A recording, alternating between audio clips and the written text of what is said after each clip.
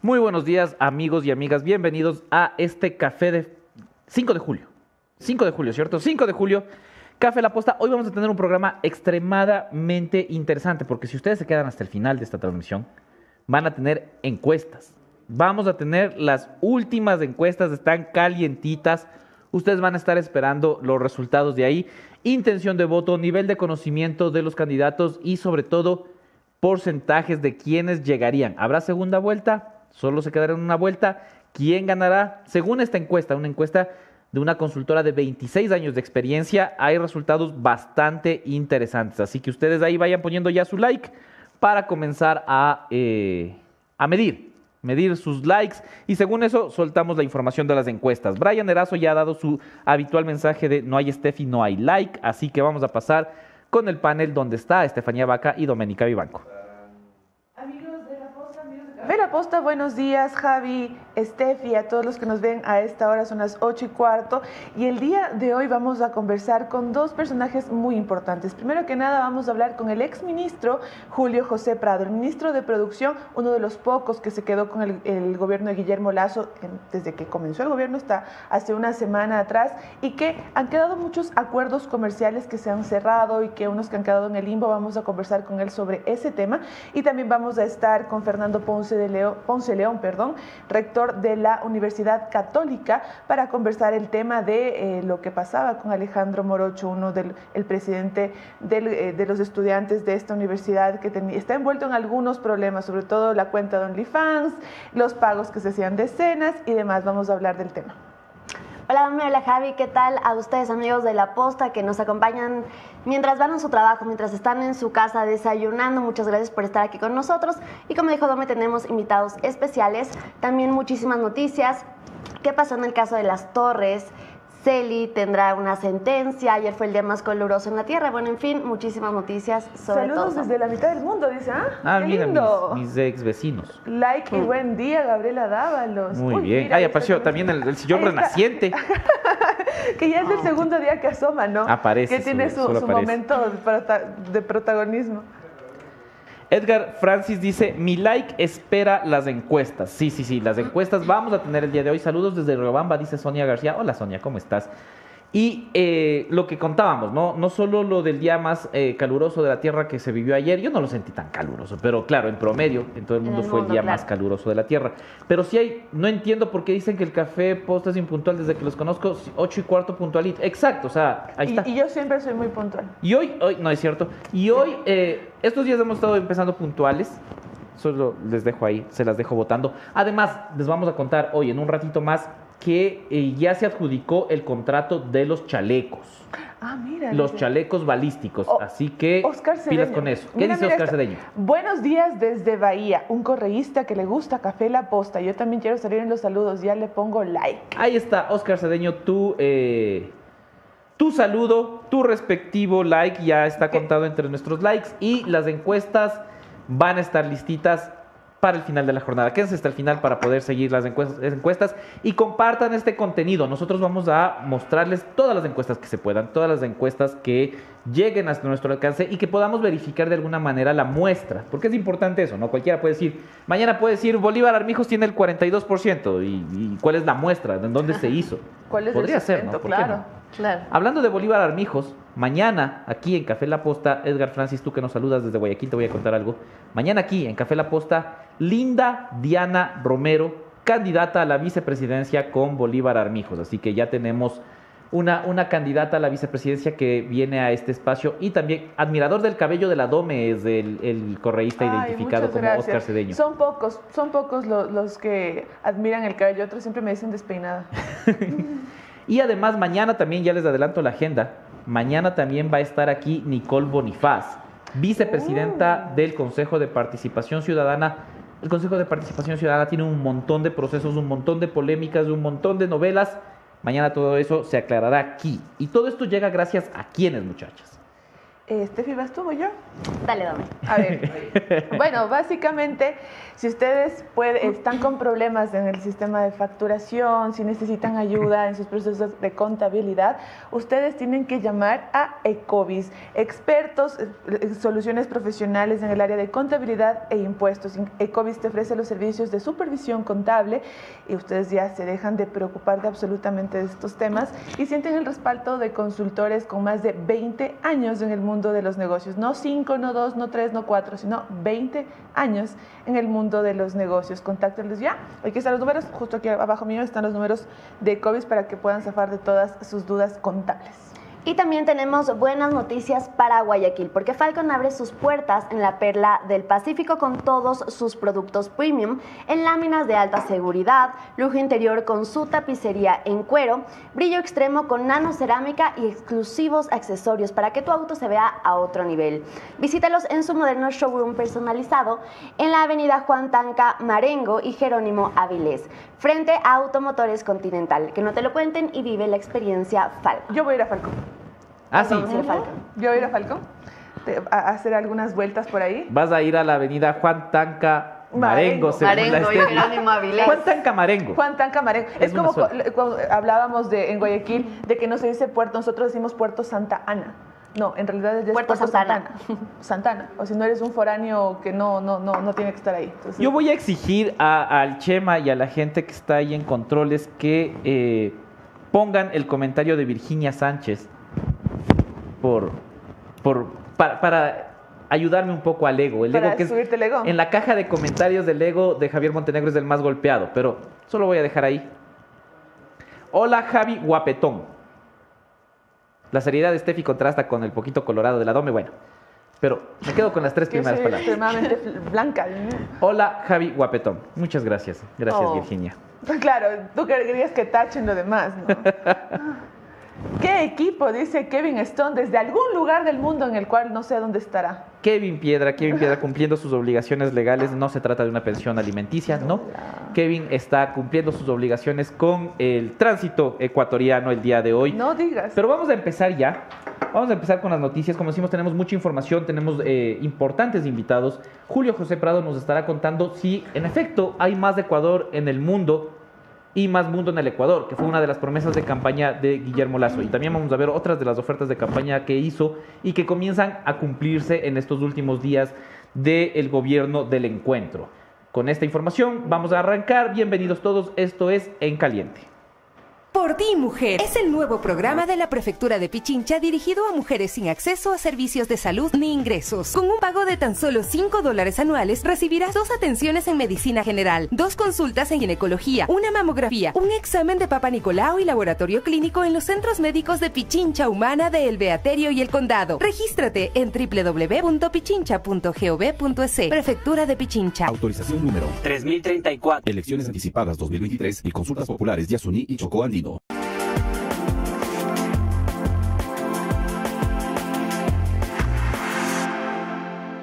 Bienvenidos a todos los que se siguen sumando a esta transmisión donde hoy tendremos, primero, quién se adjudicó el contrato de los chalecos, qué novedades hay en esto, cuándo van a recibir los policías 42,000 chalecos balísticos para protegernos de la delincuencia, y también tendremos las últimas encuestas de la intención de voto en los binomios presidenciales para estas elecciones de agosto.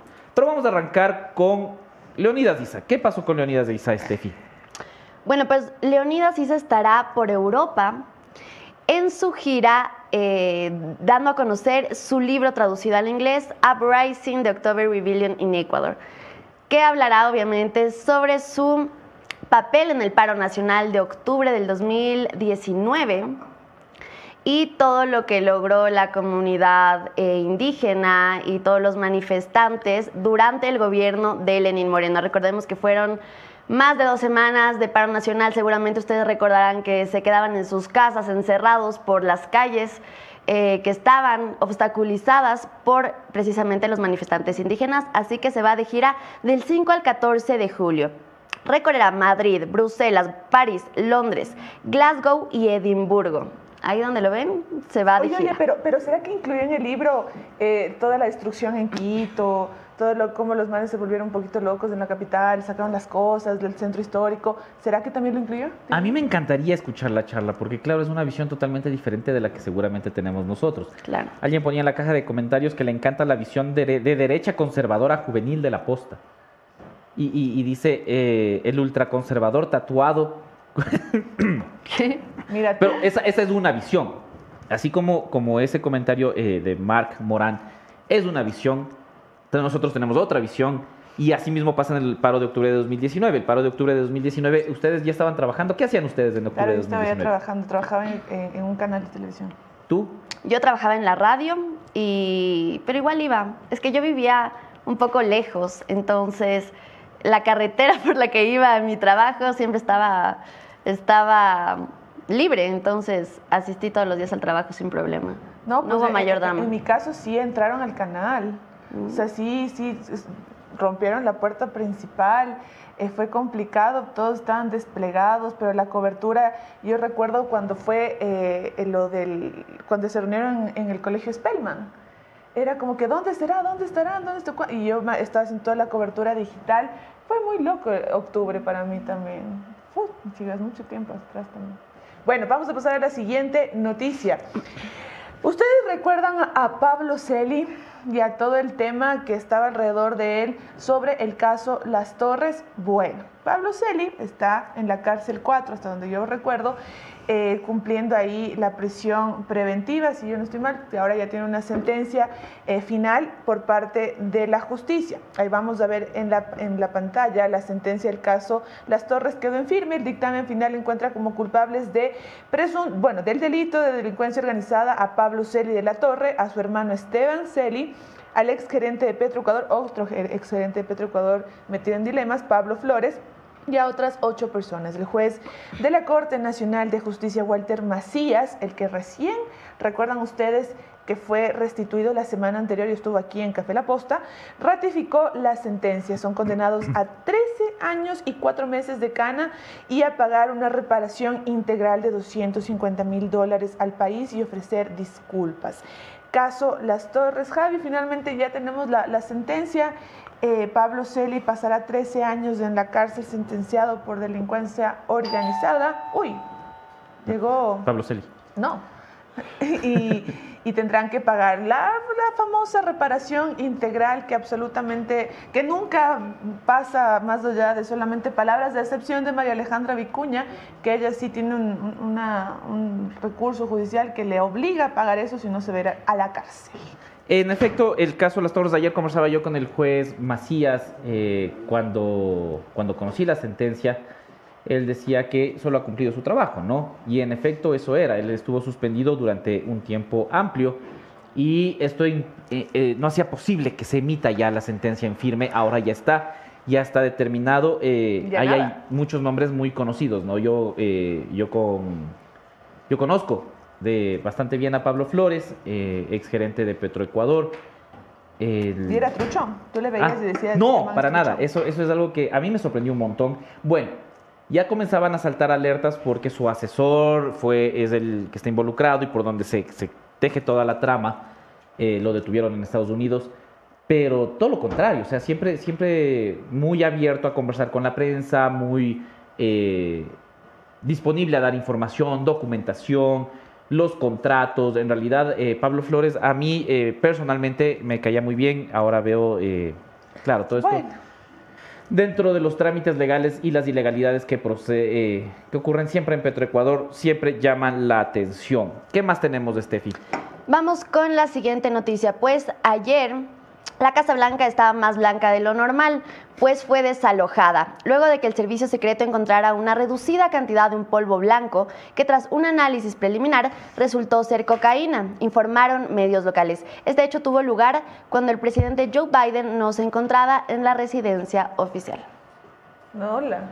Vaya. Vaya. Ajá. Qué raro. Dato random. Qué raro, pero... La Casa Blanca más blanca de lo habitual. Ese es el Juanjo. Ese fue el Juanjo. El Claro. Juanjo me mandó eso. Pero ya que estamos hablando de cosas inusuales, Alfredo Borrero está realizando un trabajo importante ahora en Santa Elena, porque ahí está cumpliendo agenda hasta mañana para supervisar las acciones que se están derivando por el fenómeno del Niño. Es decir, definir acciones y estrategias en provisión de agua, salud, conectividad, acceso a servicios básicos, centros de acopio, albergues y educación. Cómo garantizar todo este proceso está en manos del vicepresidente Alfredo Borrero, a quien le mando un saludo muy afectuoso. Yo le tengo mucha estima al vicepresidente, más allá de todas las críticas que se han hecho, ¿no? Más allá de las observaciones que se han hecho a su gestión o falta de gestión, a su labor. Hoy estás repartiendo amor, ¿no? Hoy estoy amistoso con Pablo Flores, Borrero, gran aprecio. Estoy de buen ánimo, ¿qué les digo? ¿Qué se puede hacer? Pero qué bien, lo bueno es que ya estamos viendo cuál es el movimiento del vicepresidente, casi le digo presidente. No pasó, ¿te acuerdas? Del vicepresidente Alfredo Borrero. Y recuerden ustedes, solamente para darles un contexto, que ya hay una hoja de ruta por parte del COE Nacional que determinó algunas acciones para poder enfrentar el fenómeno del Niño en varias provincias del país. Entonces, ahorita lo que están haciendo, yo lo veo, es más ejecutando todo este trabajo en territorio para ver cómo lo definen finalmente. Eso, seguimos, ¿no? Sí. El amor, me están criticando por la muestra de afecto a Borrero. Borrero es una muy buena persona. O sea, en términos personales, a mí me parece muy buena persona. Más allá de su labor como vicepresidente, yo le conocía de antes de que sea vicepresidente incluso, a mí me parece un sujeto muy amable. Un sujeto muy agradable, diría George Harrison. Porque hoy estás afectuoso. Claro.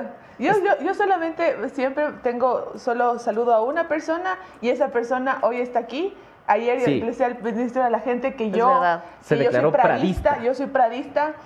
Y eso es raro porque la mayoría de ministros del presidente Guillermo Lasso son complicados. Sí, es gracioso porque nosotros cada año hacemos los postcards, ustedes saben, y este año incluimos una categoría del funcionario que sí está trabajando. Claro. Estaba nominado, me acuerdo, la chaqueta del presidente, la chaqueta de cuadros de azul. La chaqueta azul ya se ganó, gran trabajo. La gorra estará este año, me imagino. Sí. El ministro Nils Olsen, la ministra Brown, porque como ustedes saben, Nando Tapia es brownista y no por la ministra, y el Julio ministro José Prado. Y quien peleó el voto del ministro Prado fue Doménica Vivanco. Eso es. Sí, yo soy pradista.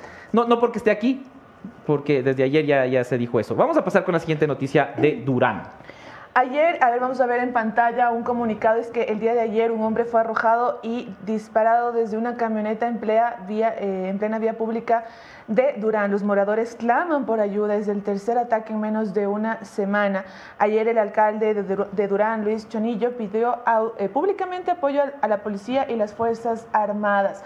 Ustedes ya saben que Durán es parte de la zona 8 que delimita la policía para poder determinar muertes violentas y demás. Es la zona más complicada con un índice de homicidios altísimo.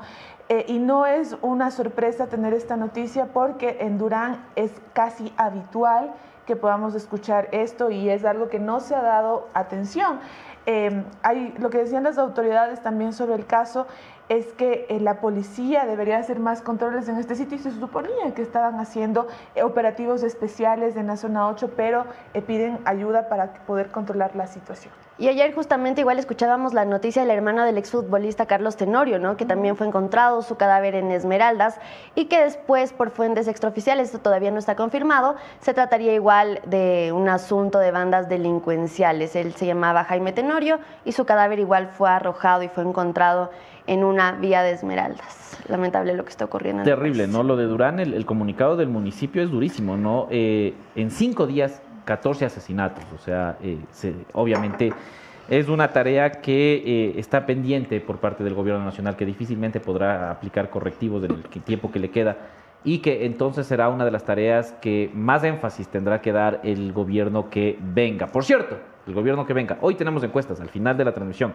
Quédese hasta el final para ver cómo están los datos de una encuestadora que, como les digo, tiene 26 años de trayectoria. Más allá de que uno tenga afinidad o que tenga varios cuestionamientos, por otro lado, a las encuestadoras, siempre ayudan a nutrir de varios datos, que no significa de ninguna forma que estos son los resultados que vamos a tener al final. Recordemos que falta la campaña. Oficialmente no ha empezado. Y seguramente hay un alto porcentaje o habrá un alto porcentaje de indecisos en las encuestas que sigamos revisando en los próximos días, que serán finalmente quienes decidan hacia dónde se va la tendencia y quién es él o la nueva presidenta del Ecuador. Pero hay menciones importantes, ¿cierto, muchachas? Claro que sí, Javier. Me encanta decir hay menciones importantes porque no tienen idea y ese rato se ponen a buscar en el...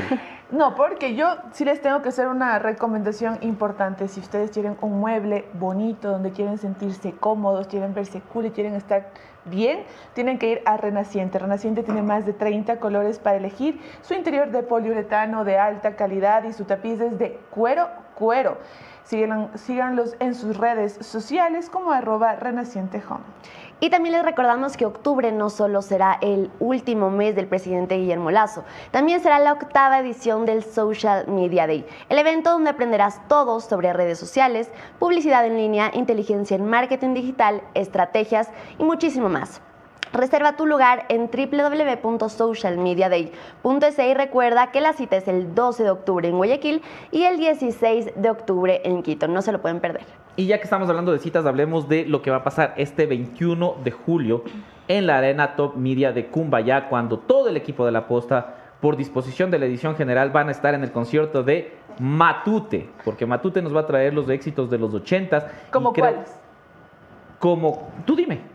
No, pero es que tú eres de los 80. Gaby, tú eres de los 80. Yo nací en 96, ¿cómo cuáles? A ver, Javier Montaner. 96, ¿y tú en qué año naciste? 98. Qué bestia, yo nací en el 86. Ya, a ver, ¿qué éxito vamos a escuchar en Matute? Pero es que si te digo, te daño la sorpresa.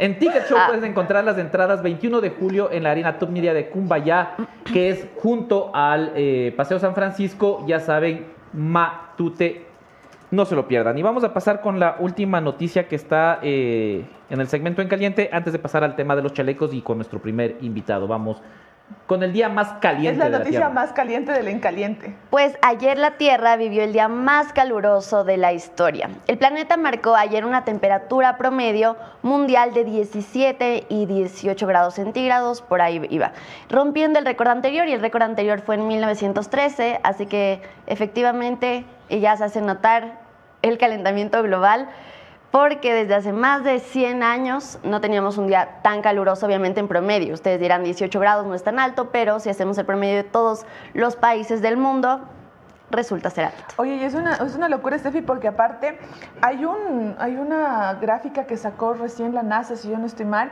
de cómo ha crecido el océano como 10 centímetros por el calentamiento global.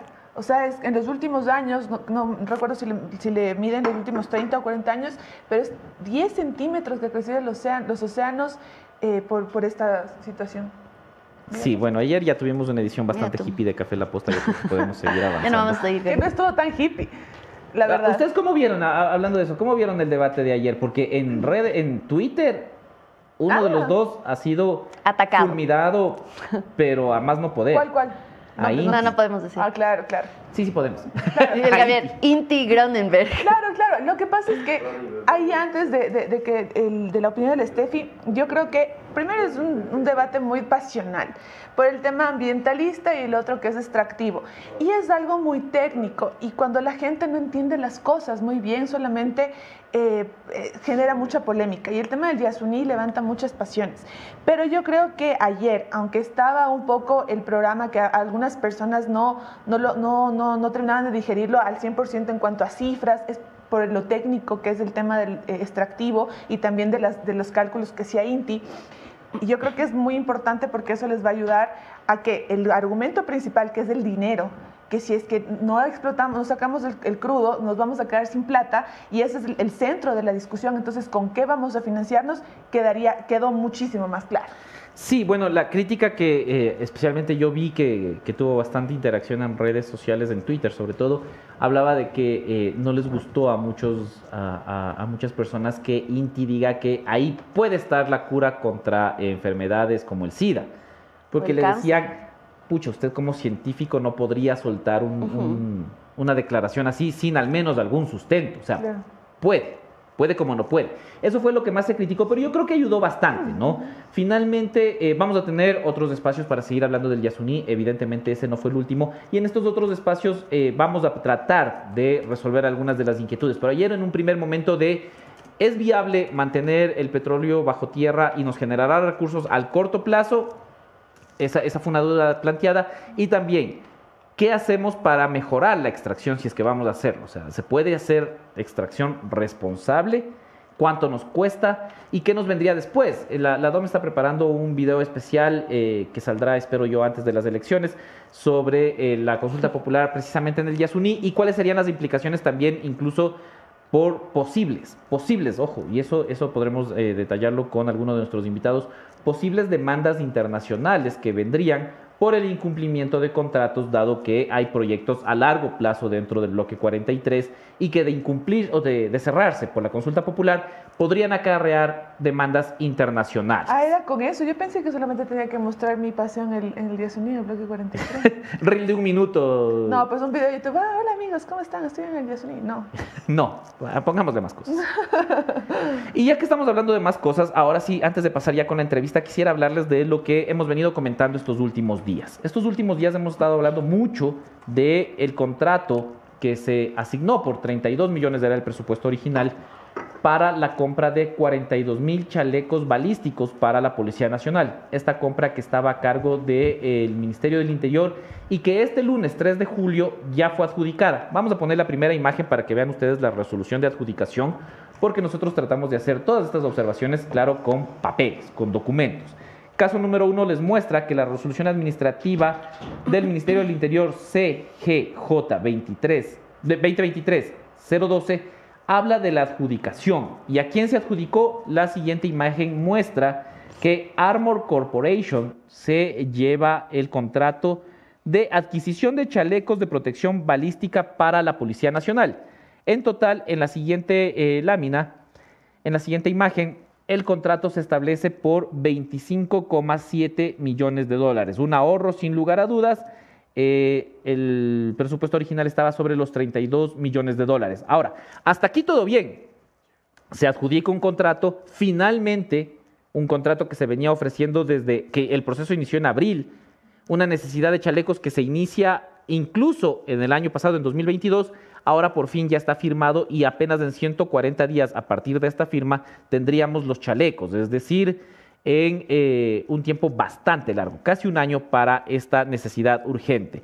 La novedad surge porque varios de los oferentes nos han escrito y nos han enviado documentos como el que vamos a mostrar a continuación, que básicamente muestra, este es de un consorcio que se forma entre Burhan Global y Santa Bárbara, que es empresa local, empresa estatal, donde nos muestran que hay una novedad con respecto al contratista adjudicado. Este es el documento que mandan ellos, pero nosotros entramos también al CERCOP para revisar las ofertas, pudimos comparar algunas, y en efecto en la siguiente imagen vemos que Armor Corporation fue el oferente 21. Muy bien, está el RUC y la fecha de entrega de la propuesta 11 de mayo a las 8:03 de la mañana. ¿Cuál es la novedad ahí? Que la recepción de ofertas se cerró el 10 de mayo. Y ustedes dirán, un día, pucha, es un día, o sea, no pasa nada, llegó al día siguiente. La contratación pública tiene reglas bastante estrictas. Y si te dicen, se presenta las ofertas del 9 al 10, pues tienes que entregar entre el 9 y el 10. Si entregas del 11, no vale. Ya no debería ser válido. No funciona, no debería estar considerada. Y sin embargo, sí fue considerada. No solo fue considerada, sino que fue adjudicada. Es decir, la entrega de los chalecos del contrato para la compra de más de 42,000 chalecos cayó en manos de una empresa que no cumplió con el parámetro más básico, entregar a tiempo la documentación. Esta novedad ya ha sido informada a las autoridades tanto del CERCOP como del Ministerio del Interior, y ahí es donde surge una nueva duda. Si fue inocente, es un error extraño que no se fijen en la fecha en la que ingresó. Claro, ¿no? Pero lo que más llamaría la atención es que se vaya a adjudicar a la segunda, que era el temor de algunos de los oferentes, que todo esto haya sido una especie de aparataje para que a propósito se caiga la primera y se pueda adjudicar a la segunda. Esto es una especulación, de esto no tenemos la más mínima evidencia, pero es el temor de los oferentes. Recordemos que hubo 23 oferentes internacionales y nacionales, sobre todo internacionales, para la compra de estos chalecos y ahora se está adjudicando a alguien que no cumplió el requisito más básico, el requisito de entregar a tiempo la información. Nosotros estaremos pendientes y les tendremos estas novedades, pero este es un caso que se vino revelando desde la semana pasada aquí en La Posta. Estuvimos mostrando cómo variaban las cifras, cómo se movían la tardanza en la contratación y ahora la adjudicación a alguien que no cumple plazos. Javi, ¿sabemos quiénes son los dueños de Armor? Estamos investigando, estamos revisando, es un consorcio que me parece que tiene incluso sede en México, estaremos informándoles precisamente quiénes son. Nos ha llamado mucho la atención sobre todo el tema de que se adjudique y que quede entre las finalistas y que finalmente sea la adjudicada alguien que presentó la información, la documentación, todos los papeles un día después.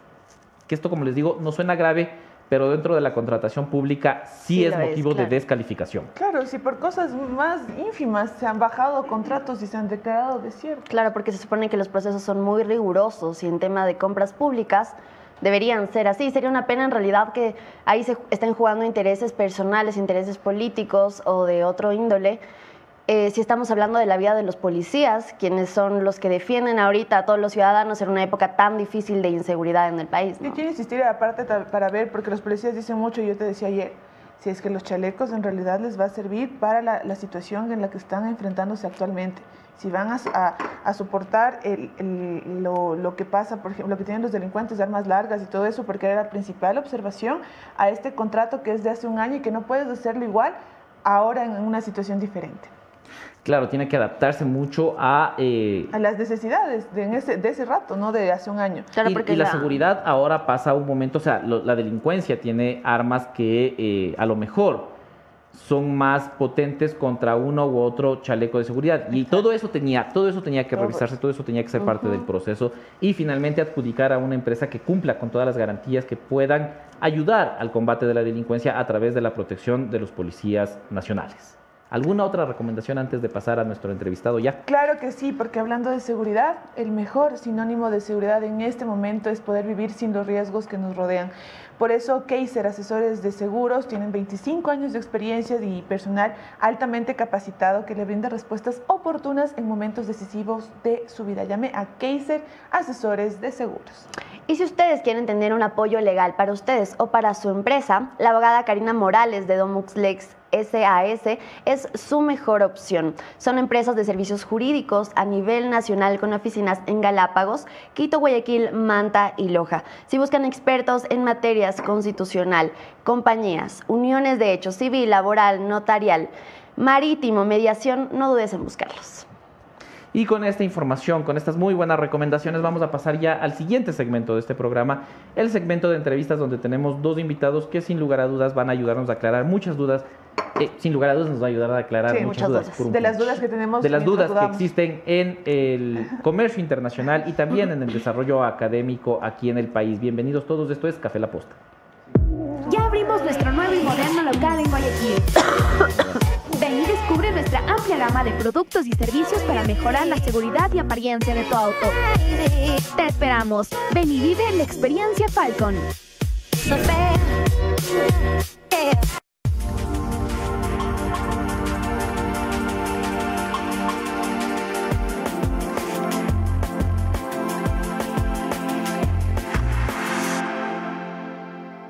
Gracias por acompañarnos. Recuerden seguirnos en todas nuestras redes sociales de La Posta, en nuestras redes personales, las mías Montenegro-FJ, y también en las redes sociales de La Posta Cuenca, para que ustedes se enteren de las noticias que afectan a la provincia del Azuay. Vamos a empezar ya está con nosotros nuestro entrevistado, el ex ministro de Comercio, Julio José Prado. ¿Cómo estás? ¿Cómo estás? ¿Cómo te va? Muy bien. Doménica. El club de fans también está aquí ya listo. La primera pregunta es la evidente, ¿no? ¿Por qué te vas?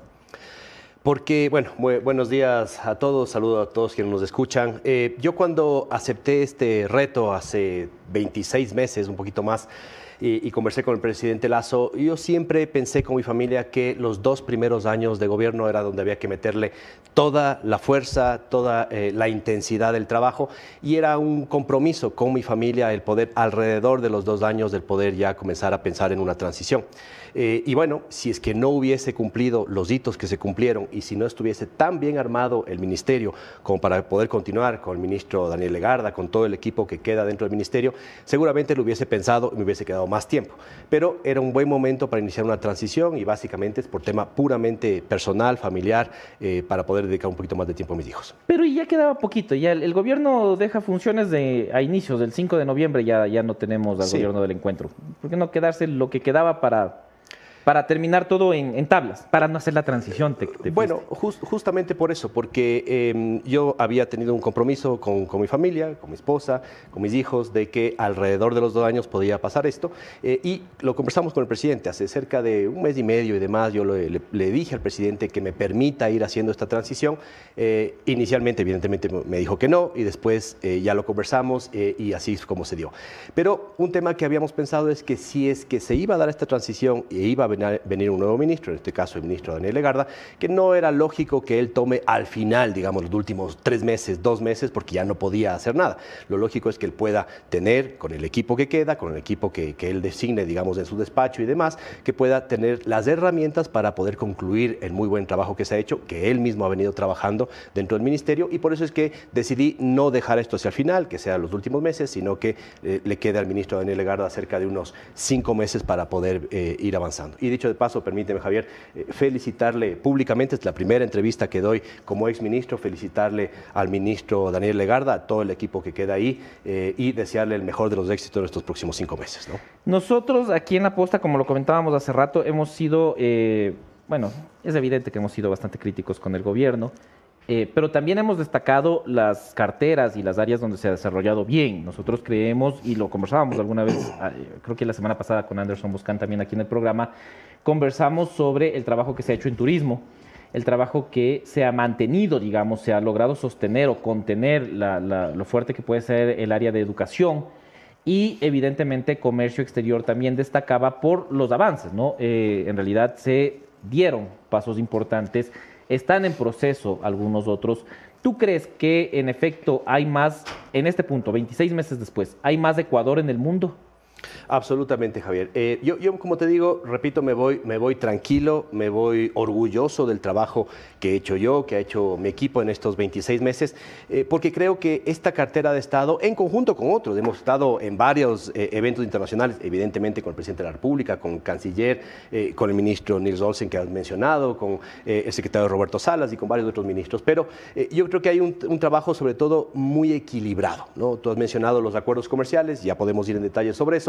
Sin duda que hay un cambio, un antes y un después dentro de lo que se ha hecho en los últimos 15 años en el Ecuador, pero hay otras áreas de mi ministerio que son igual o más de importantes y en donde hay cambios trascendentales. Yo fui ministro de la pesca y la acuacultura. Ese era un sector, esos 2 productos, el atún y el camarón, representan 9.000 millones de dólares en exportaciones. Y ahí hay un cambio trascendental frente a lo que se ha hecho. Dejamos listo el camino para salir de la tarjeta amarilla de pesca, que básicamente podía llegar a implicar que se paren todas las exportaciones de pesca hacia la Unión Europea. Ahora enviamos el viernes pasado el último reporte, después de mucho trabajo, hicimos 29 comités de crisis, 29. Falta el último, que lo liderará ya el ministro Daniel Legarda, y ahí podrá venir la Comisión Europea a verificar que tenemos hoy por hoy el mejor sistema de trazabilidad pesquera de América Latina, ¿no? Entonces, ahí está uno de los grandes hitos, por ejemplo, de esta gestión. Y era una preocupación, ¿no? Yo recuerdo mucho de seguir el tema de la tarjeta amarilla, que complicaba y que alertaba mucho al sector. Pero también hay pendientes, ¿no crees que, y esto es una crítica a lo mejor personal, ¿no crees que a lo mejor se prometió mucho en algún punto, se ofreció mucho, porque era como el ministerio que prometía bastante, y no sé si eso se llegó a cumplir? Evidentemente en 2 años es complicado, el plan seguramente era a 4 años, abruptamente se terminó, pero dentro de lo que gestionaste, ¿Qué sientes que se prometió de más y que no se cumplió? A ver, vamos viendo. Mira, entonces, primero en términos de procesos, expectativas y promesas sobre todo, ¿no es cierto? Tarjeta amarilla era la gran promesa en el Viceministerio de Agricultura y Pesca. La estamos por lograr, o sea, faltan 3 meses, se va a lograr, ¿no? Porque está todo cumplido para que en septiembre venga la Unión Europea y lo haga. En el lado de productividad e industria, ofrecimos la agenda de competitividad más amplia que se haya visto en el Ecuador. Está construida, está en marcha, evidentemente en 2 años no vas a cambiar la competitividad, pero es la primera vez que el Ecuador tiene una agenda de competitividad, innovación y emprendimiento, y ofrecimos clústeres, ¿no es cierto? Estas iniciativas que existen en Colombia, en Chile, en el Reino Unido, en Francia, etcétera, que son ecosistemas de innovación. Había 2 antes del gobierno, hay 20 ahora en marcha, ¿no? Entre otros temas y demás. Y prometimos acuerdos comerciales, que es la gran labor que hemos hecho durante estos 26 meses. Prometimos iniciar acuerdos comerciales con 10 países y cerrar con la mayor cantidad de países que podamos. Ahí hemos cerrado con 3 y en el camino han quedado varios otros abiertos. Por ejemplo, el caso de México, lo podemos comentar, sí, y te puedo comentar qué es lo que pasó ya detrás incluso de bambalinas de este asunto. El caso de México, está abierta una nueva negociación, no de un TLC, pero sí de un acuerdo comercial con Estados Unidos, que lo podemos conversar. Canadá, República Dominicana, Panamá. Se nos cayó Alianza del Pacífico porque no hubo el caso de México y se nos cayó Rusia por evidentes razones, digamos, claro, ¿no? Pero nunca antes, Javier y todos, había habido una agenda comercial tan extensa e intensa como la que hemos tenido. Donde sí me faltó es en el lado de las inversiones. Y te puedo decir 2 temas. Primero, lo que sí estuvo a favor de nosotros y dentro de nuestra cancha era la firma de contratos de inversión. Eso no dependía de nadie más que de este ministerio y de todas las carteras de Estado que participaron, ¿no es cierto? En energía, en minería, en turismo, en agricultura, en educación, etcétera, que fueron los que traían esos inversionistas de acá. Pero todo lo que dependió de la Asamblea, por ejemplo, de la Corte Constitucional, no se lo pudo sacar. 3 veces tratamos de pasar una ley de inversiones, una ley de zonas francas, y la última fue rechazada hace menos de 3 semanas, ¿no es cierto? Entonces, ahí, claro, evidentemente, si es que el entorno político no contribuye a tener buenas leyes, buena normativa, y el resto del país se te dispara, claro, las inversiones no te llegan con la velocidad que tenían que llegar. ¿Un boicot político, crees tú? Yo creo que fue un boicot político desde la Asamblea, pero sin ninguna duda, porque tratamos de pasar una primera ley en los primeros meses de gobierno, nos dijeron que era demasiado grande. Bueno, entonces le hicimos más pequeña y le enfocamos solamente en inversiones de temas de capital, inversiones privadas, alianzas público-privadas y demás. Se la rechazó. Eso fue el año pasado, ¿no es cierto? A inicios del 2022 en este caso. Y hace pocos momentos tratamos de pasar una ley más pequeñita, más acotada, urgente a la Corte y también se la rechazó. Entonces, ¿cómo es que nos ven los inversionistas internacionales? Nos dicen, el Ecuador tiene un país de oportunidades gigantescas y por eso le estoy aportando y apostando al tema de la firma de contratos de inversión. Nunca antes, Javier, se habían firmado tantos contratos de inversión. Yo firmé personalmente 240 contratos de inversión que significaron 7.200 millones de dólares en inversiones comprometidas. Ahora, 7.200 no es que están aquí en el país ahorita, se van a ir realizando en función del cronograma que se vaya haciendo. ¿Sin importar el gobierno que venga o eso podría sin afectar? Importar el gobierno que venga. Por eso son contratos de protección de inversiones. Ya están firmados. Si es que el inversionista no cumple su parte, le podemos quitar el contrato de inversión. Y si es que el Estado no cumple su parte, digamos que es darle estabilidad normativa, jurídica y demás, pues esa empresa puede llegar a demandar al Estado. Esos son los contratos de inversión, ¿no? Claro. Pero estos contratos de inversión, como dices, no son los 7.200 millones de dólares de aquí. Es un plan a largo plazo. Y eso es precisamente hoy. Diario Expreso destacaba que solo en el primer trimestre de 2023, me imagino que pudiste verlo, sí, se captaron apenas 17 millones de dólares, la cifra más baja desde 2016. Entonces sí, creo que sí es una deuda pendiente el tema de inversiones de este gobierno, pero ¿cómo explicamos también 17 millones? O sea, es que es nada. Totalmente. Mira, a ver, hay 2 formas de ver los temas de inversiones, ¿no es cierto? Primero, esa cifra que da el Expreso es cierta, es la cifra de inversión extranjera directa registrada en el Ecuador neto, ¿no es cierto? Lo que entra y los flujos de salida. Y es ahí donde ha sido más complicado, porque evidentemente lo primero que había que hacer, Javier y todos, era hacer un trabajo de volver a venderle positivamente al Ecuador a todos a nivel internacional, porque durante 15 años el Ecuador estuvo fuera de cualquier circuito de inversiones y por eso es que van inversiones a Chile, van inversiones a Perú, van inversiones a Colombia, incluso con peores entornos políticos que el Ecuador, y se van a esos países. Y el otro tema es que no vienen al Ecuador porque no había acuerdos comerciales. A veces no se ve la relación entre el uno y el otro, porque un inversionista que viene y que quiere venir al Ecuador, lo que nos pregunta es el entorno político, los impuestos, etcétera y demás, qué va a pasar con el gobierno, pero nos pregunta, ¿a dónde puedo enviar yo mi producto?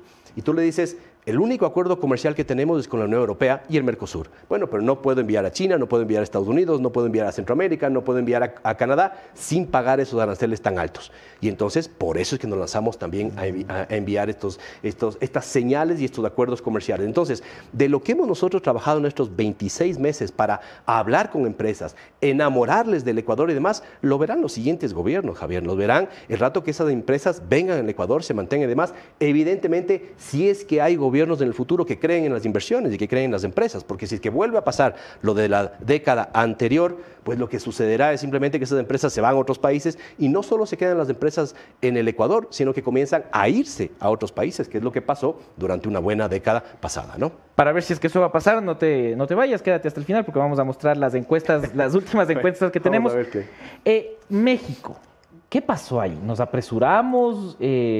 Decir el 99% está negociado, pero los dos más importantes no. ¿Fue un error de tu parte? ¿Fue un error gubernamental?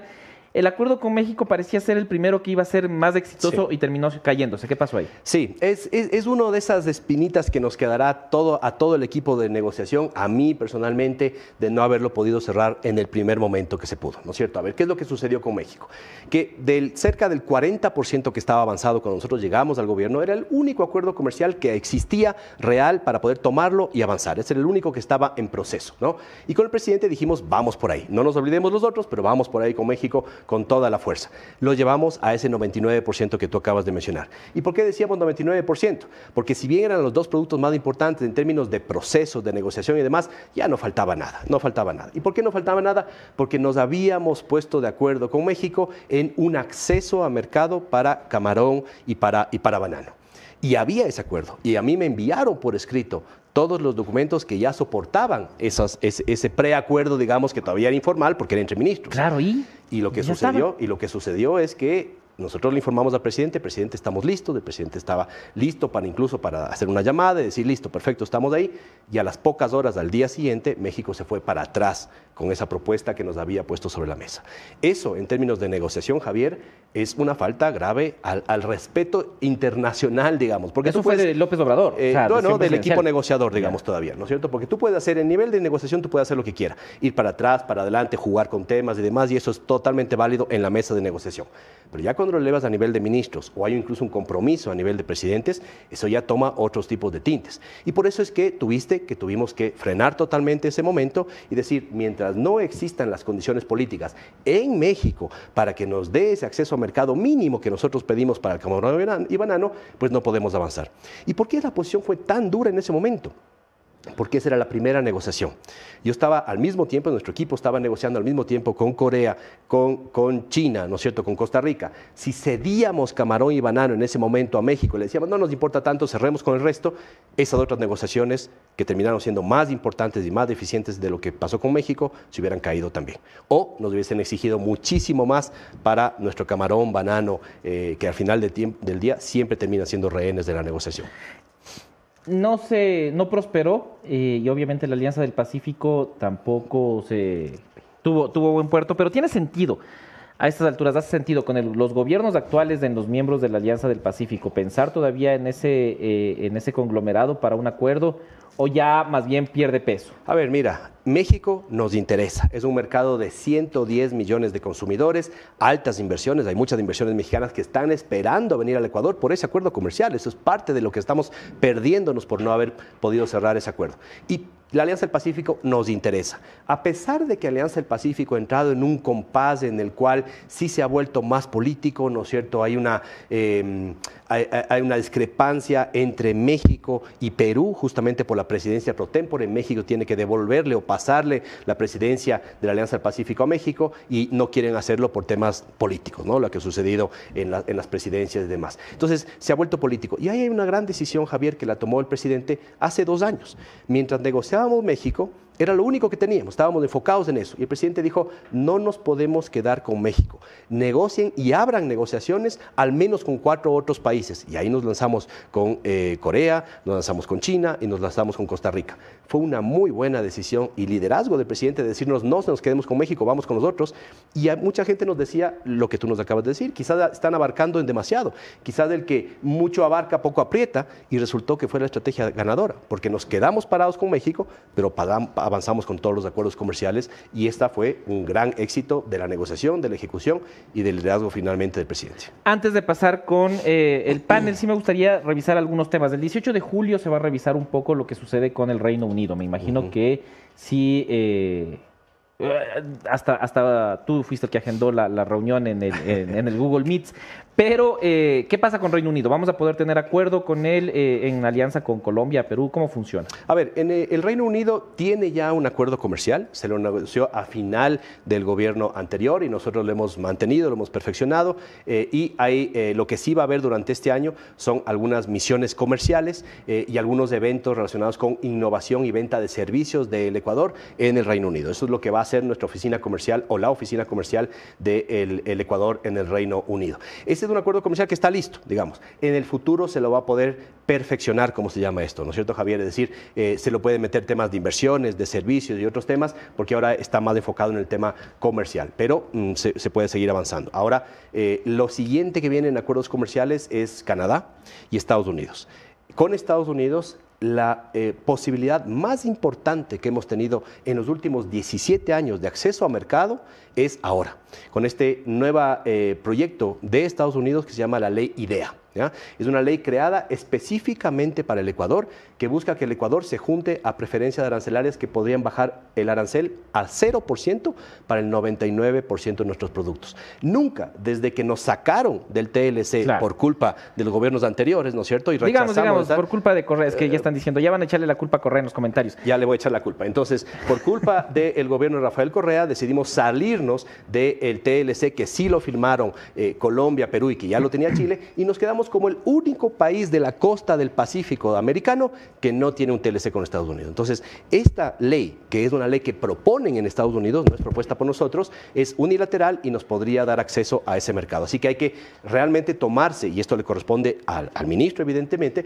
pero a los sectores productivos, tomarse con uñas y dientes de esa posibilidad, ir allá a hacer lobby, porque además hay poco tiempo y quién sabe qué puede pasar el próximo año, ¿no? Entonces hay que hacerlo rápidamente. Pero ¿y en esto podría afectar de alguna forma las elecciones nacionales? Es decir, el resultado de las elecciones de agosto podrían afectar un posible beneficio arancelario para el Ecuador. Sin duda, porque si es que hay un gobierno, toma la presidencia un gobierno que no cree en las relaciones internacionales, que por dogma comienza a cortar lazos comerciales y de inversión con Estados Unidos, que recién se los está retomando, en parte del gobierno pasado y mucho en este gobierno, pues lo que sucederá es que Estados Unidos simplemente va a cortar las posibilidades de que esta ley IDEA pueda pasar, digamos, dentro del Congreso. Por eso es que, bueno, esperamos primero que nosotros, con el gobierno del presidente Lasso, se pueda avanzar lo más rápido posible y dejar todo listo para que, ojalá, un gobierno sensato pueda tomar las riendas del próximo año, porque no se va a poder cerrar todo eso en los próximos 5 meses, claro, pero necesitamos avanzar. Y ojo, con Canadá también, ¿no? Canadá se acerca al Ecuador, no es que nosotros pedimos desacuerdo, la embajadora de Canadá hace 2 años tuvo una reunión conmigo y con el viceministro en ese momento, Daniel Legarda, ahora ministro, y nos dijo, queremos un acuerdo comercial con el Ecuador. Eso fue espectacular. Y no es solo un acuerdo comercial, es un TLC que va a tener alrededor de 24 mesas de negociación, temas de equidad de género, temas de inversiones, temas de servicios, temas de apoyo a comunidades indígenas, etcétera, etcétera, en lo cual Canadá tiene mucha experiencia. Eso es lo que se va a comenzar a negociar con Canadá y que ya tiene 6 meses de avance, lo que llamamos la etapa previa de negociación, ¿no? Entonces, fíjate, el acuerdo comercial o la agenda comercial es uno de estos temas que habíamos prometido que avanzaría bien y hay algo importante por decirte, Javier. Los acuerdos comerciales, los TLCs, no son un fin en sí mismo, son parte de esta agenda de competitividad que se ha armado integral entre lo productivo, la promoción de exportaciones, la atracción de inversiones y los estándares internacionales que dan los acuerdos comerciales. Vamos a pasar con preguntas de la Dome y la Estefi que están ya pidiendo la palabra. Julio José, buenos días. A ver, escuchando todo esto se escucha un montón de maravillas, Respuestas cortas. ¿Cuántos acuerdos comerciales cerró en estos 2 años? Cerrados totalmente 3. Costa Rica, China y Corea. El más importante, el de China. Ok. A eso voy. ¿Cuándo veremos los resultados de esto? Porque si bien es cierto, el titular de este programa es más de Ecuador, si en realidad hubo más de Ecuador en el mundo y se abrieron las puertas, sí. Pero lo que, no sé, a la gente le interesa saber es cuándo nosotros veremos el resultado de esos acuerdos comerciales con el tema de inversiones sobre todo, porque se hablaba mucho desde el inicio del gobierno de Guillermo Lasso de que acá tengamos grandes inversiones extranjeras, pero tiene 2 factores muy importantes y es que la inseguridad también aquí en el país y la inestabilidad política no le permite que todos los acuerdos comerciales que usted ha logrado se puedan tener resultados. Sí, a ver, mira, del punto de vista de más de Ecuador en el mundo, una cifra muy importante, Doménica, es que el año pasado tuvimos el récord histórico de exportaciones no petroleras del Ecuador, 22.000 millones de dólares. Y solo 2 productos, el camarón y la pesca, en este caso el atún específicamente, representaron 9.000 millones. Ya dentro de poco, quizás de este año incluso, si todo va bien, deberían superarle esos 2 productos del camarón y la pesca a todas las exportaciones petroleras. Imagínense lo que estamos hablando, por primera vez en la historia sucedería. Entonces, ahí ya hubo más de Ecuador en el mundo. Pero ahora, ¿qué es lo que hay que hacer, Doménica? Tenemos los mejores productos del mundo, los que acabo de mencionar, ¿no es cierto? Camarón, cacao, banano, flores, pitahaya, brócoli, algunos productos manufactureros también que son de excelente calidad, pero no tenemos el mejor acceso al mercado. Entonces, hay que enfocarse como nunca antes en los acuerdos comerciales. Esos 3 que ya están firmados los veremos la siguiente etapa. Tienen que ir a la Corte Constitucional, la Corte tiene que aprobar la constitucionalidad de esto y después irán a la próxima asamblea. No irán a esta asamblea, primero porque no hay, se fueron a su casa, pero segundo porque el gobierno ha definido que en el periodo de transición, cuando esté el gobierno actual y esté la nueva asamblea electa, no conviene mandar esos acuerdos comerciales, sino que ya será el nuevo gobierno a la nueva asamblea, que son los que definan si aprueban o no esos acuerdos comerciales que ya están firmados, los 3 que he mencionado. Y ahí hay que hacer la presión adecuada para que se aprueben, ¿no? Y tenemos esperanzas con Estados Unidos. ¿Qué fue lo que pasó ahí? ¿Cómo avanzar en este tema? El ministro actual, Daniel Legarda, y yo estuvimos hace 2 semanas en Washington. Tuvimos muy buenas reuniones, tanto en el Ejecutivo, el Departamento de Comercio, el Departamento de Representación Comercial, la embajadora Catherine Tai, que es la que firma los acuerdos comerciales, y en el Capitolio, ¿no? En el Senado, en la Cámara Alta, Baja y demás. Y la verdad es que le ven con muy buenos ojos al Ecuador y además sienten una presión, porque sienten la presión política de que se acaba el gobierno. El presidente Lasso iba a estar 4 años, ahora se ha cortado a la mitad prácticamente su gobierno y saben que en América Latina nada está asegurado. Entonces, si avanzamos bien, si jugamos bien nuestras cartas, yo creo, Doménica, que con los Estados Unidos hasta final de este año sí podríamos llegar a tener esta entrada en vigencia de la ley IDEA para que a partir del próximo año comencemos a sentir los beneficios. Y tú decías algo que quiero abordarlo, tú decías, ¿cómo hacer que se sientan el beneficio de estos acuerdos comerciales? La única forma en que se sientan los beneficios, más inversiones, todo lo que hemos negociado, etcétera, de acceso al mercado, es que tengamos la entrada en vigencia de los acuerdos comerciales. Hay varias etapas. Primero hay que negociar, y hay que negociar bien, lo hemos hecho, y rápido. Hemos cerrado acuerdos comerciales en 10 meses, ¿no? El de China, por ejemplo, se hizo negociación en 10 meses. El de Costa Rica se negoció en 8 meses, y el de Corea se negoció en 1 año durante este gobierno. Ahora tienen que entrar en vigencia y bajar esos aranceles para que no solo los sectores productivos puedan comprar más barato productos, insumos y demás, sino para que nosotros, ciudadanos, podamos traer más tecnología a menor precio. ¿Y de acuerdo con Panamá?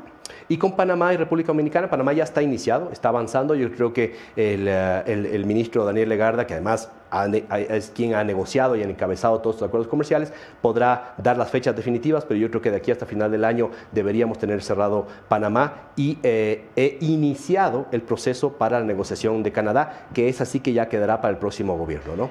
Me es inevitable no preguntarle algo. Dígame. El tema de la muerte cruzada. Cuando se decidió eso, si bien es cierto, uno de los principales riesgos de la muerte cruzada es que a ojos del mundo el país se vuelve un sitio totalmente inestable en el que las inversiones ni de chiste. Entonces yo le quería preguntar, ¿usted estuvo de acuerdo con esa decisión? ¿Cómo fue su posición con respecto a la decisión del presidente Lasso? Doménica, yo no estuve de acuerdo con la muerte cruzada hace 1 año y medio. cuando se la comenzó a oír, a proponer y demás, justamente por eso, porque creía que había posibilidades de atraer inversiones, de hacer acuerdos comerciales, y si hacía muerte cruzada en ese momento, pues todo eso se podía paralizar y no teníamos los resultados que tenemos hoy por hoy.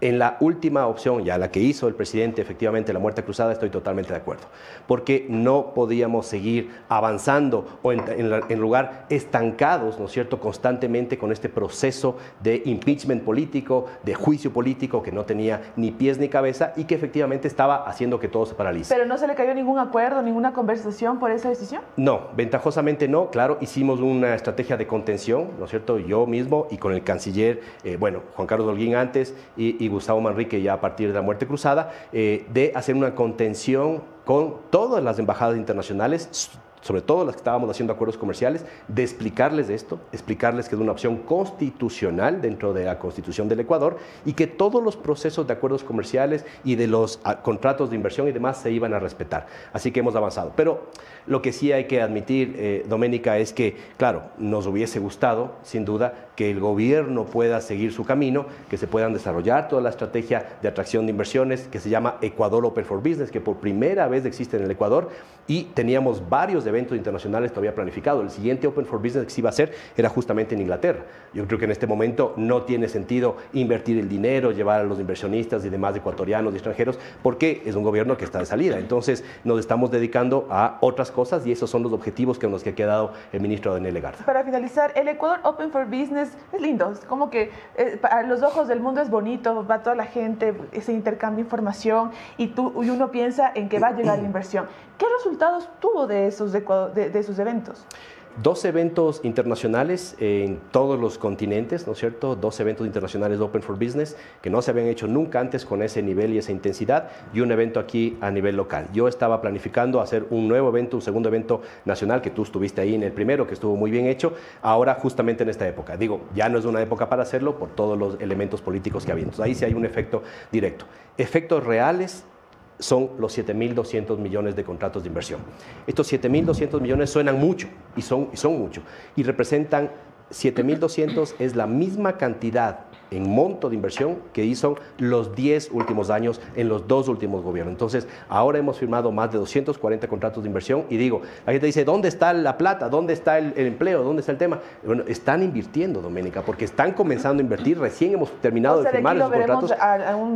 Lo veremos en los próximos años. Es decir, el próximo gobierno que gane con esos contratos de inversión, porque son contratos de protección de inversiones de empresas que ya están en el Ecuador, van a comenzar a ver esas inversiones en el largo plazo. Entonces, esto es un legado también. Entonces, legado, mira, los tratados de libre comercio, los acuerdos comerciales en general, los contratos de inversión, el salir de la tarjeta amarilla, la transformación que se hizo en el sector pesquero y camaronero importante, la agenda de competitividad industrial Ecuador compite, los clústeres productivos y otros temas que me estoy pasando por alto, digamos que no tengo tiempo para resumirlos. Respuesta cortita, ¿cómo le afectó el tema de la Corte Constitucional y las zonas francas? Debo decirte, Doménica, que en lo personal y para mi equipo fue un golpe muy duro, porque era la tercera vez que tratábamos de pasar una ley de inversiones, específicamente en zonas francas. La gente cree que finalmente es un golpe para el ministro, para mí, para el gobierno, para el presidente. Es un golpe para el país. ¿Por qué? ¿Por qué? Porque en otros países desde hace 40 o 50 años tienen leyes de zonas francas como la que nosotros proponíamos a la Corte Constitucional y antes a la Asamblea.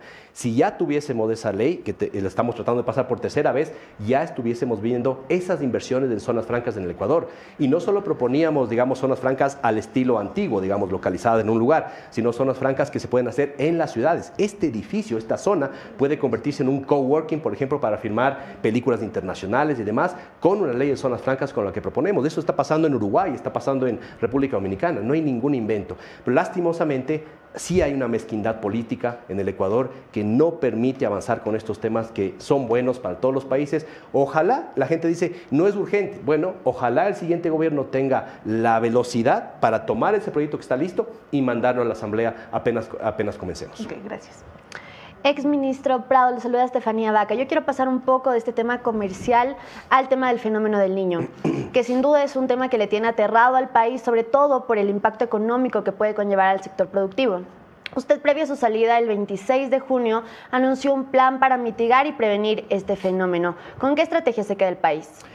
Sí, Estefanía, buenos días también a ti, gracias por la entrevista. Mira, a ver, el fenómeno del niño es uno de los efectos climáticos más importante que va a tener el país desde que nos dolalizamos. Entonces, nunca antes de los últimos 25 años habíamos tenido la posibilidad de tanta efecto negativo en la producción, en la vida de las personas. Las estimaciones dan que al menos alrededor del 10% de la producción local medida por el PIB puede llegar a afectarse, lo cual significaría una afectación realmente importante. Es en el peor de los casos, es de cerca del 10% que se ha anunciado en el COE de parte del propio presidente de la República, y en el menor de los casos puede estar en alrededor de un 5% de afectación al PIB, es decir, 5.000 millones hasta 10.000 millones. Entonces, definitivamente, Estefanía, hay que prepararse y hay que prepararse rápido. Por eso es que se han hecho varios anuncios, preparaciones, etcétera. Ya hay inversiones por 400 millones de dólares que ha destinado el gobierno, y de lo que queda pendiente, que lo hará ya el ministro Daniel Legarda, es un proyecto de ley para el fenómeno del niño. El presidente de la República le ha pedido justamente al ministro que para la próxima semana se pueda ya contar con un borrador, y que ese borrador pueda comenzar a socializarse y demás para que máximo hasta final de este mes, con el tiempo suficiente, pueda ser enviado a la Corte y que pueda entrar en vigencia. Si eso no es urgente, pues no sé qué será urgente, ¿no es cierto? Una ley económica de recuperación, etcétera, y de facilitación de la producción durante el niño. Básicamente, Estefanía, ¿qué va a contener eso? Es muy similar a las leyes relacionadas con el tema de COVID. Ventajosamente ya el Ecuador, el mundo ha aprendido y sabemos qué es lo que hay que hacer y lo que no hay que hacer. ¿Habrán quizás compensaciones para los sectores productivos? Porque pese a que haya un plan de prevención, seguramente muchos sufrirán pérdidas económicas bastante grandes. ¿Qué beneficios tendrán los comerciantes, los productores que se vean afectados por las fuertes lluvias que se presume llegarán en noviembre y diciembre? Estefanía, ese sí ya es un tema que va a tener que anunciar el nuevo ministro a través de las conversaciones que tenga esta semana y la siguiente con el presidente. Yo te puedo decir lo que el presidente dijo públicamente, ¿no? Que es lo que me compete a mí como exministro.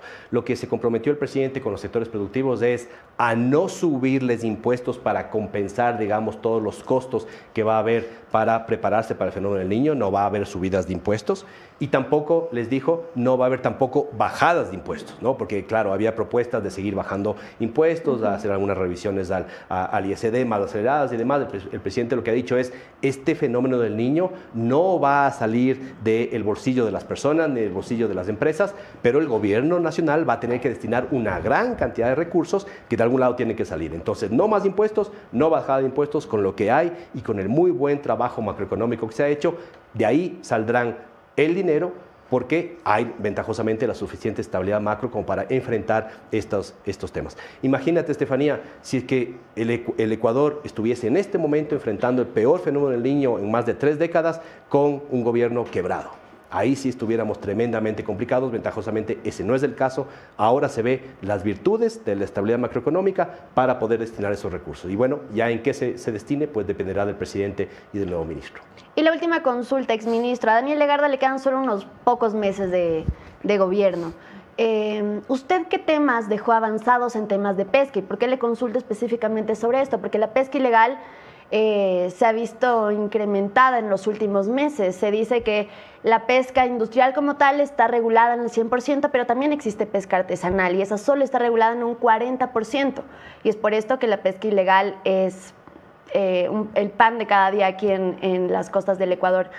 ¿Qué temas de pesca dejó usted avanzadas? Gracias por esa pregunta, Estefanía. Mira, para comenzar con la ampliación de la Reserva Marina de Galápagos y el anuncio del canje de deuda por conservación más grande de la historia del mundo, el sector pesquero queda reconocido a nivel internacional por su contribución a lograr ese canje de deuda. Si no hubiese habido esta negociación histórica entre el lado de la conservación y el lado pesquero ecuatoriano, tanto industrial como artesanal, nunca se hubiese dado ese canje de deuda por conservación y la ampliación de la Reserva Marina. Esto, en conjunto con el ministro Manrique y esta cartera de Estado, evidentemente con el presidente de la República, se logró hacer. Entonces, ¿qué es lo que queda? Mira, se logró pasar del 10% del control que tenía el sector pesquero artesanal, lo subimos al 41%. 43, 44% que hay hoy por hoy, Estefanía, que es la cifra que tú das en este momento. Con los recursos, cerca de 450 millones que van a venir de ese canje de deuda al Galápagos Life Fund, se va a invertir para llegar al 100% en los próximos 20 años de cobertura del sector pesquero artesanal. Ningún otro país en América Latina tiene 100% de cobertura de la flota industrial y 40% de la flota artesanal. Además que el Ecuador tiene la flota más grande de América Latina, de la parte sur, digamos, de América Latina, de temas de atún y demás. Entonces, eso queda ahí. ¿Y qué es lo pendiente? Que lo ha dicho en su discurso de posición el ministro Daniel Legarda, el tema de salir de la tarjeta amarilla. Pero yo sí quiero recalcar mi agradecimiento, además, al sector pesquero industrial y artesanal por haber logrado ese canje de deuda por conservación. El Ecuador tiene el mejor atún del mundo, el mejor camarón del mundo, pero lastimosamente durante mucho tiempo se lo vio, digamos, opacado por estos temas de la pesca ilegal y demás. Hoy por hoy hay control, hay sostenibilidad y estamos por implementar el sistema de trazabilidad pesquera más moderno de toda América Latina. Yo solo quiero una pregunta rápida, exministro. Trabajando en un gobierno con tantos escándalos en estos 2 años, ¿cuál fue el peor día que usted tuvo dentro del gobierno de Guillermo Lasso? El día en que atacaron el convoy de militares en la mitad del mundo, porque el presidente Lasso me había encargado a mí que como ministro de la Producción coordine con todos los sectores productivos el enviar productos de la costa a la sierra y la sierra a la costa y abrir esas vías a través de la ayuda del ejército ecuatoriano y la policía.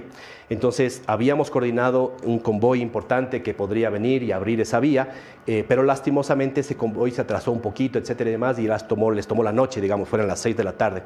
El rato que llegaron ahí a la mitad del mundo se encontraron con ese ataque, ¿no es cierto?, esa violencia brutal que hubo y murieron ahí algunos militares. Esa noche para mí fue la peor de mi vida porque murieron personas que, digamos, estaban dentro de un operativo que yo había de alguna forma coordinado con los militares y demás y que era esencial para poderle dar alimentos a la costa y a la sierra que ya no estaban llegando. ¿Y el gran padrino, cómo le cayó? Es un tema que, digamos, tuvo su repercusión política, económica. Yo creo que anímicamente nos afectó mucho a todos por la consecuencia que tuvo y creo que ahí habrá muchísima tela que cortar sobre todas las repercusiones que tuvo eso en el Ecuador y lo que va a pasar también políticamente en el futuro. Creo que definitivamente fue un punto de inflexión. Okay.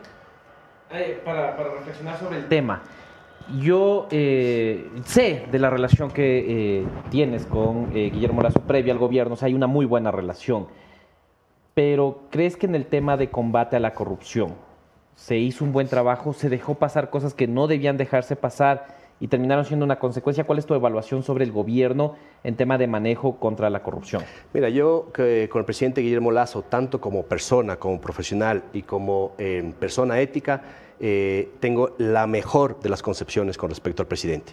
Yo le he oído luchar en contra de los temas y en mi discurso, ventajosamente el presidente me dio una condecoración el día lunes, sí. le pude refrendar esto, ¿no es cierto? El presidente Lasso nunca ha pasado ninguna línea roja, ni en lo personal, ni en los temas de componendas políticas, ni de ningún tipo, y lo podía haber hecho, ¿no? En todos los momentos de crisis de las que yo le acompañé al presidente, e incluso algunos de las vi desde afuera, digamos, no desde adentro del gabinete, pues me he dado cuenta que el presidente ha optado por hacer lo correcto, no lo que es lo más fácil, que era hacer componendas por todo lado. Sin duda que hay estructuras todavía corruptas que se mantienen en varias áreas de los ministerios. Hemos tenido solamente 2 años para hacer esas transformaciones, pero hay estructuras que desde adentro conspiran en contra, digamos, de la contratación pública, de ciertos temas y demás. No es fácil combatir la corrupción, creo que sin duda que hay que hacer mucho más de esfuerzo, ¿no es cierto? Pero déjame decir que del lado del presidente de la República jamás en la vida vi yo que él cruce una línea o que tolere un caso de corrupción de ninguna forma. Una de las preguntas que más hace la gente en los comentarios, y me parece importante que ustedes sepan que lo que ustedes dicen se lee aquí, es ¿vendimos o no vendimos las Galápagos? Así que ya que está aquí alguien que acaba de defender el tema del canje de deuda que se hizo ahí, ¿qué pasó? ¿Vendimos o no vendimos las Galápagos? Qué bueno que me haces esa pregunta. Absolutamente falso. No hay ninguna venta de tortugas, de Galápagos, de agua, de piedras, de absolutamente ninguna cosa de Galápagos. Les explico rápidamente, si tú me permites, en este momento, claro, de qué se trata. A ver, aquí lo que hay es 2 etapas. Un canje de deuda puro y duro, es decir, Cambiar una deuda de 1.600 millones de dólares por una deuda de 600 millones, nos ahorramos un poquito más de 1.000 millones de dólares, digamos, en ese canje. Punto. Hasta ahí se acabó la primera parte. El Ecuador canjeó una deuda cara por una deuda barata. ¿Por qué la logró cambiar? Porque les dijo a los inversionistas internacionales, oigan amigos, con esos 2.000 puntos de riesgo país, tan alto porque estamos en un proceso político, es posible que haya un impeachment, lo que terminó sucediendo con la muerte cruzada, subió el riesgo país a 2.000 puntos. Le dijo, yo no estoy seguro que el gobierno próximo les pueda pagar esos 1.600 millones. En lugar de 1.600, tomen aquí 600 millones. Y los inversionistas internacionales prefirieron esos 600 millones a los 1.600 del futuro que no sabías que les... Entonces, plata para ahora en lugar de plata para mañana. Lo mismo que tú harías, que cualquiera haría, preste la plata rapidito y me voy. 600 millones quedaron para el Ecuador. Ahí viene la primera parte. La segunda parte tiene que ver con Galápagos. Por los temas de conservación, porque se amplió la reserva marina y porque creemos en la conservación de Galápagos, hubo una emisión de bonos a nivel internacional por 600 millones de dólares. El Ecuador lo que hace es que tiene que seguir pagando 600 millones, esa es la deuda que quedó del Ecuador, pero los inversionistas internacionales, estos que tienen los bonos de afuera, en lugar de utilizar esa plata para irse de fiesta, para volver a invertir, para lo que sea que les parezca que es importante, ¿no es cierto? Le dicen al Ecuador y al mundo, oiga, esos 600 millones que yo podía haber hecho lo que quiera porque es plata privada, los voy a volver a reinvertir en Galápagos. ¿Cómo los voy a volver a reinvertir? En esto que se llama el Galápagos Life Fund, el fondo de inversión de Galápagos. Y ahí vienen esos dineros. No son 600 millones, están poniendo 450 millones que van a venir a medida de cerca de casi entre 18 y 20 millones al año durante los próximos 20 años. Eso es lo único que hay. Y esos 450 millones son para inversiones exclusivas en Galápagos, en conservación, en turismo y en temas de sostenibilidad pesquera. No hay nada más. Entonces yo les decía la semana pasada en Galápagos, ¿cómo estamos mejor? Con 450 millones que se van a invertir de donaciones internacionales que no nos cuesta a nosotros o con $0 para inversión en Galápagos. No hay nada más escondido en esto, por eso es que se ha hecho también. La última pregunta, ¿por qué vas a votar en la pregunta del Yasuní? No lo he decidido, lo he decidido todavía. ¿Cuál crees que sería la mejor alternativa? Hablando de inversión, ¿no? Tu área era las inversiones. Sí. Ahora tenemos una pregunta que podría echar abajo algunas de las inversiones que se estaban haciendo a largo plazo ahí. Seguramente es un golpe a la imagen del país. ¿Cómo calificas el proceso? A ver, yo te digo antes y te razono por qué voy a decirte lo que voy a decir. Y la verdad es que no lo había pensado también, lo razono así en público. Yo creo que había varios mecanismos para dejar ese petróleo en tierra, pero sin la afectación que va a tener para el Ecuador. En lugar de hacer lo que estamos haciendo, que es un tema que se politizó y que al final del día lo más seguro es que termine ganando esa pregunta y con todas las consecuencias negativas para la inversión, para el sector público, etcétera y demás, para el gobierno en general que tenga que administrar esas pérdidas que va a haber, pues yo creo que se podría haber hecho un canje de deuda por conservación, dejar el petróleo en tierra y asegurar que se va a hacer. No lo pudo hacer el gobierno de Rafael Correa con el Yasuní, claro, porque no tenía la credibilidad para hacerlo y terminó explotando el Yasuní y ahora con lo de Galápagos teníamos la capacidad de hacerlo. En este mismo gobierno, en los próximos 5 meses, podíamos haber dejado esto. Pero lastimosamente ahora hay una consulta popular de por medio y yo lo que creo es que no tenemos la capacidad en este momento política y la sensatez como para poder discutir. Yo votaría en esa pregunta que no debería darse paso al tema de... es decir, yo votaría porque sí se puede explotar el Yasuní, pero con todas las consideraciones del caso. Julio José, muchísimas gracias por esta entrevista, muchachas.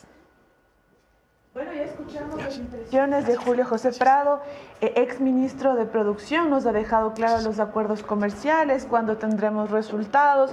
En algún punto él era el hombre fechas, ¿no? Como que ahora sí vamos a tener ese que, ahora sí, pero ahora nos han enlistado los acuerdos comerciales, cuáles son las implicaciones y qué es lo que pasará también a futuro en cuanto a inversiones en el Ecuador.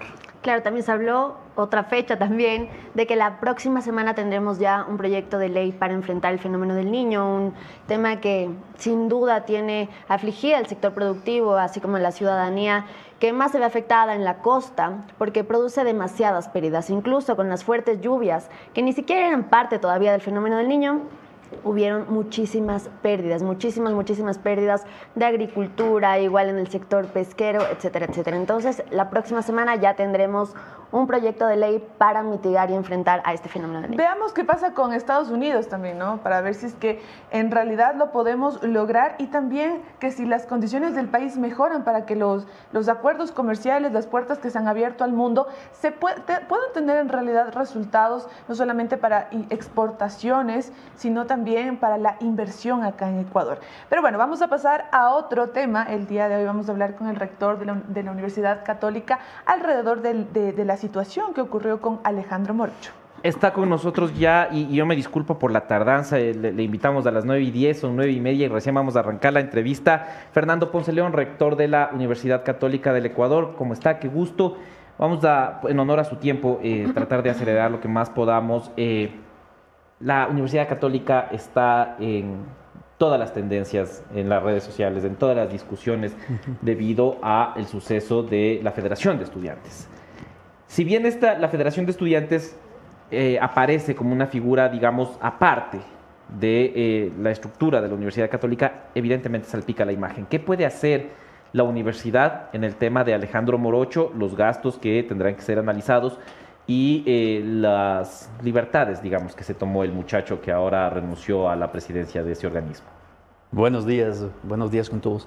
Efectivamente, hay dos dimensiones del problema. El uno es el de la Federación de Estudiantes al interior, que yo lo llamo el político organizativo, porque tiene que ver con un dirigente y sus agremiados, y tiene que responderles cuestión de gastos, mal uso del dinero, abuso de confianza, etcétera. Esa es una dimensión que las asociaciones y los estudiantes están abordando. Y está la segunda dimensión, que yo la llamo más ética comunitaria, relativa a la convivencia interna de la universidad. Y es ahí donde yo puedo intervenir, donde la universidad interviene, porque efectivamente, como usted dijo, hay dos entidades distintas, aunque, como es normal, las cuestiones se relacionan, se salpican de un lado a otro. ¿Qué podemos hacer? El día 29 de junio, la universidad presentó, uno de sus departamentos presentó una denuncia al Comité de Ética. El día 30 el Comité de Ética se instaló, se declaró en sesión permanente y empezó a recopilar investigación. Eso estamos hablando del viernes, fin de semana, llega el lunes. Ayer es el lunes, hoy es miércoles. Hoy es miércoles, ya no sé ni dónde estoy. Me falta un café, si estoy en la posta. Sí. Pero bueno, hasta que venga el café le cuento rápido. El lunes se instaló el Comité de Ética. Recibió a las asociaciones de estudiantes, presentaron sus argumentos, etcétera. El martes, o sea, ayer, el Comité de Ética recibió a los funcionarios, pidió información, etcétera. Y hoy miércoles estarían presentándose tanto el expresidente como algunos otros directivos de la FEUC también para presentar sus descargos. O sea, estamos haciendo lo que empezamos, un proceso estructurado de investigación para ver cómo vemos y cómo evaluamos las posibles vulneraciones al código de ética. Ese es nuestro marco, ¿no es cierto? Claro. No tanto lo otro que se... Pero ¿cuál sería el resultado? Es decir, si se determina que si el Comité de Ética determina que se vulneró los principios, los preceptos que tengan, ¿esto qué implicación tendría? Porque el señor Alejandro Morocho, a quien también le hemos pedido que venga a este espacio y no nos ha respondido, puede aparecer misteriosamente Danilo para que... O sea, ha sido verdad, el Café La Posta. Yo pensé que era dice y aparece. No más la imagen. Gracias. ¿Y cuáles serían las implicaciones? Él ya no es presidente. Ustedes me imagino que no pueden decirle, oiga, bajo todo esto que descubrió el Comité de Ética, devuelva la plata. ¿Qué pueden hacer? A ver, el asunto de la plata, para decirlo así rápidamente, es un asunto interno de la Federación de Estudiantes. Nosotros podemos, es una cosa distinta, pero es igualmente grave, la vulneración a los valores y a los comportamientos éticos de la universidad. Las sanciones, según la ponderación y la característica de la falta, pueden ir desde la más simple, cosa que yo no creo que va a ser el caso, una amonestación escrita, hasta la separación definitiva de la universidad, que es la máxima sanción. O sea, sí es posible. Hay que ver qué determina exactamente el comité al cabo de sus investigaciones. Voy a pasar con el panel. La Dome y la Steffi también tienen preguntas sobre este caso que evidentemente ha conmocionado a toda la comunidad, sobre todo en redes sociales. Fernando, ¿cómo está? Les saluda Doménica Vivanco. Los estudiantes exigían que se sancione académicamente y legalmente al señor Morocho. Sin embargo, la universidad no lo ha hecho y hay una sensación de que la universidad lo protege. ¿Es así? La sensación, bueno, yo no puedo decir que es falsa que la perciban, pero es falsa la conclusión que se saca. Que no ha sancionado, acabo de decir, estamos en un proceso, entonces no puede haber sanciones ni antes ni por fuera de un proceso de investigación. Aquí hay que aplicar al interior de la universidad y al interior de cualquier institución lo mismo que exigimos en el Estado. Reglas, instituciones, digamos un Estado de Derecho también funciona al interior de una institución. Entonces, yo creo que hay expectativa, yo digo, esperen a que el comité termine sus investigaciones. El proceso ya ha empezado, el proceso empezó el jueves 29 con la presentación de la denuncia, el 30 con la instalación en sesión permanente y tardará pues lo que tenga que tardar, que yo creo que va a ser pronto. Por los datos que he escuchado, va a ser pronto, pero sin atropellar ningún paso. Mientras todo esto pasa, el señor Morocho continúa haciendo sus prácticas preprofesionales en el consultorio jurídico de la universidad. Sanciones académicas tampoco todavía se habla mientras no pase el proceso del comité de ética, pero han hablado de devolver el dinero a los estudiantes. ¿Cómo es este proceso que están siguiendo?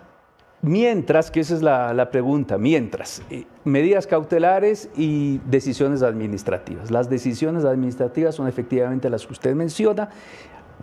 No cobrar a partir de agosto, digamos a partir de ahora, la cuota que normalmente nos pedía la FEUCE que cobráramos a los estudiantes agremiados para la federación. Entonces, eso ya suspendimos y a los, no sé, un poco más de 500 que ya habían pagado esa cuota, les vamos a devolver la cuota que iba destinada a la FEUCE para el semestre que comienza en agosto. Esa es la medida administrativa. La reacción, ¿por qué? ¿Por qué lo hemos hecho? Porque decíamos en el comunicado que no nos da confianza actualmente el manejo de esos dineros. Claro, y ustedes no denunciaron eso ante la justicia, porque al final del día es un mal uso de fondos, ¿no? La etapa, digamos, de ir a la justicia civil, penal, etcétera, en nuestro caso, como FEUS, como puse, la FEUS verá otra cosa, depende de los resultados de la investigación. Aquí hay pasos bien claros: denuncia, investigación, derecho a la defensa, pruebas, establecimiento de la falta y luego las sanciones correspondientes. Si hay algo que indique que se puede hacer eso, lo haremos, claro que sí. Okay. Fernando, ¿qué tal? Lo saluda Estefanía Vaca. Con esta mala experiencia que tuvo la FEUS en la universidad, sobre todo por un tema de imagen público, porque esta universidad y la FEUS en sí es reconocida incluso por los estudiantes y la sociedad como una cuna de los nuevos políticos. Ahora, ¿cómo serán los procesos quizás de selección de las nuevas autoridades estudiantiles? ¿Implementarán algún proceso de fiscalización de los fondos de los estudiantes? ¿Cómo se manejará ahora la universidad? Esto es, como usted señala, Estefanía, buenos días. Sí, claro, un shock interno, ¿no es cierto? Entonces, hay dos caminos. Uno es retrotraernos, la indiferencia, el escepticismo, aquí no vale nada, yo no participo, yo me alejo, cosa que yo no recomiendo como profesor, como académico y como rector. Y otra es el mayor compromiso estudiantil, precisamente para retomar el control de sus dirigentes. Yo creo que corresponde a la Asamblea General de Estudiantes de la FEUCE organizarse, fiscalizar a sus directivos y suscitar mayor participación estudiantil en todos los estudiantes, a nivel de asociaciones de escuela y a nivel también de la Federación de Estudiantes. Es decir, yo creo que cómo será, yo quisiera proponer, y digamos creo que ya lo vamos a conversar con las asociaciones cuando haya más claridad, una especie de reeducación política en cuanto a la participación política, a la política estudiantil, porque ese es para mí el camino. No es desprestigiar a los líderes estudiantiles, sino es hacer mejor política estudiantil. Pero ustedes no controlan a los dirigentes. Es que los dirigentes no son de la pero no existe algún tipo de control que pueda ejercer la universidad. El control que nosotros podemos ejercer es lo que estamos haciendo a nivel ético. En cuanto a estudiantes que afectan a la comunidad, nosotros ejercemos el control porque hay un código ético que respetar. El control monetario, si ustedes quieren, administrativo, que ya la empezaron los estudiantes, lo hacen al interior de la federación. Nosotros estamos ayudando, ya nos han pedido ayuda con profesionales pero nosotros debemos esperar a que venga el pedido, que ya vino, para hacer una especie de auditoría. Pero eso es responsabilidad de las asociaciones y de los estudiantes. Fernando, nosotros... Disculpa, Javi. Nosotros leíamos en los comentarios, incluso hablamos con varios estudiantes de la universidad, sobre todo estudiantes de Derecho y de estas carreras que son más afines a la FEUCE y que casi siempre están involucradas más en los consejos estudiantiles de las universidades, en este caso de la Federación. Y ellos mencionaban que hay varios rumores de otros casos de corrupción dentro de la FEUCE. ¿Ustedes han escuchado otros casos o quizás la universidad como tal ha empezado a investigar otras irregularidades? Yo creo que en estas cuestiones lo correcto que hay que hacer tanto para los estudiantes como para la universidad es pasar del rumor a la prueba, o sea, del rumor a la denuncia, del rumor al indicio más o menos creíble de que algo está pasando. Cuando lleguemos a ese segundo nivel, entonces podremos actuar. Mientras sean solo rumores, estaremos atentos, eso sí, estaremos esperando a ver si esos rumores se convierten en denuncias con alguna evidencia de que algo va mal. Claro, quizás las denuncias no se realizan por los estudiantes por miedo, quizás después amenazas o incluso dentro de la propia federación. Por eso le consultaba si la universidad está investigando otros temas, ustedes como ente rector de la institución como tal. Yo no podría especular por qué no pasa a la etapa de denuncia, ¿no?, con indicios de algo. Nosotros, en cuanto tengamos esas denuncias con indicios de algo, procederemos obviamente a investigar. Para eso hay un comité de ética, para eso hay un reglamento de estudiantes. ¿Usted ha podido conversar con Alejandro después de todo el escándalo? ¿Se ha podido acercar? ¿Ha podido tener su explicación? Digo, una explicación más duradera que la sesión de Zoom donde solo dijo, sí es cierto, sí abrí una cuenta de OnlyFans, adiós. Él me pidió una cita y nos encontramos, pero también fue rápida.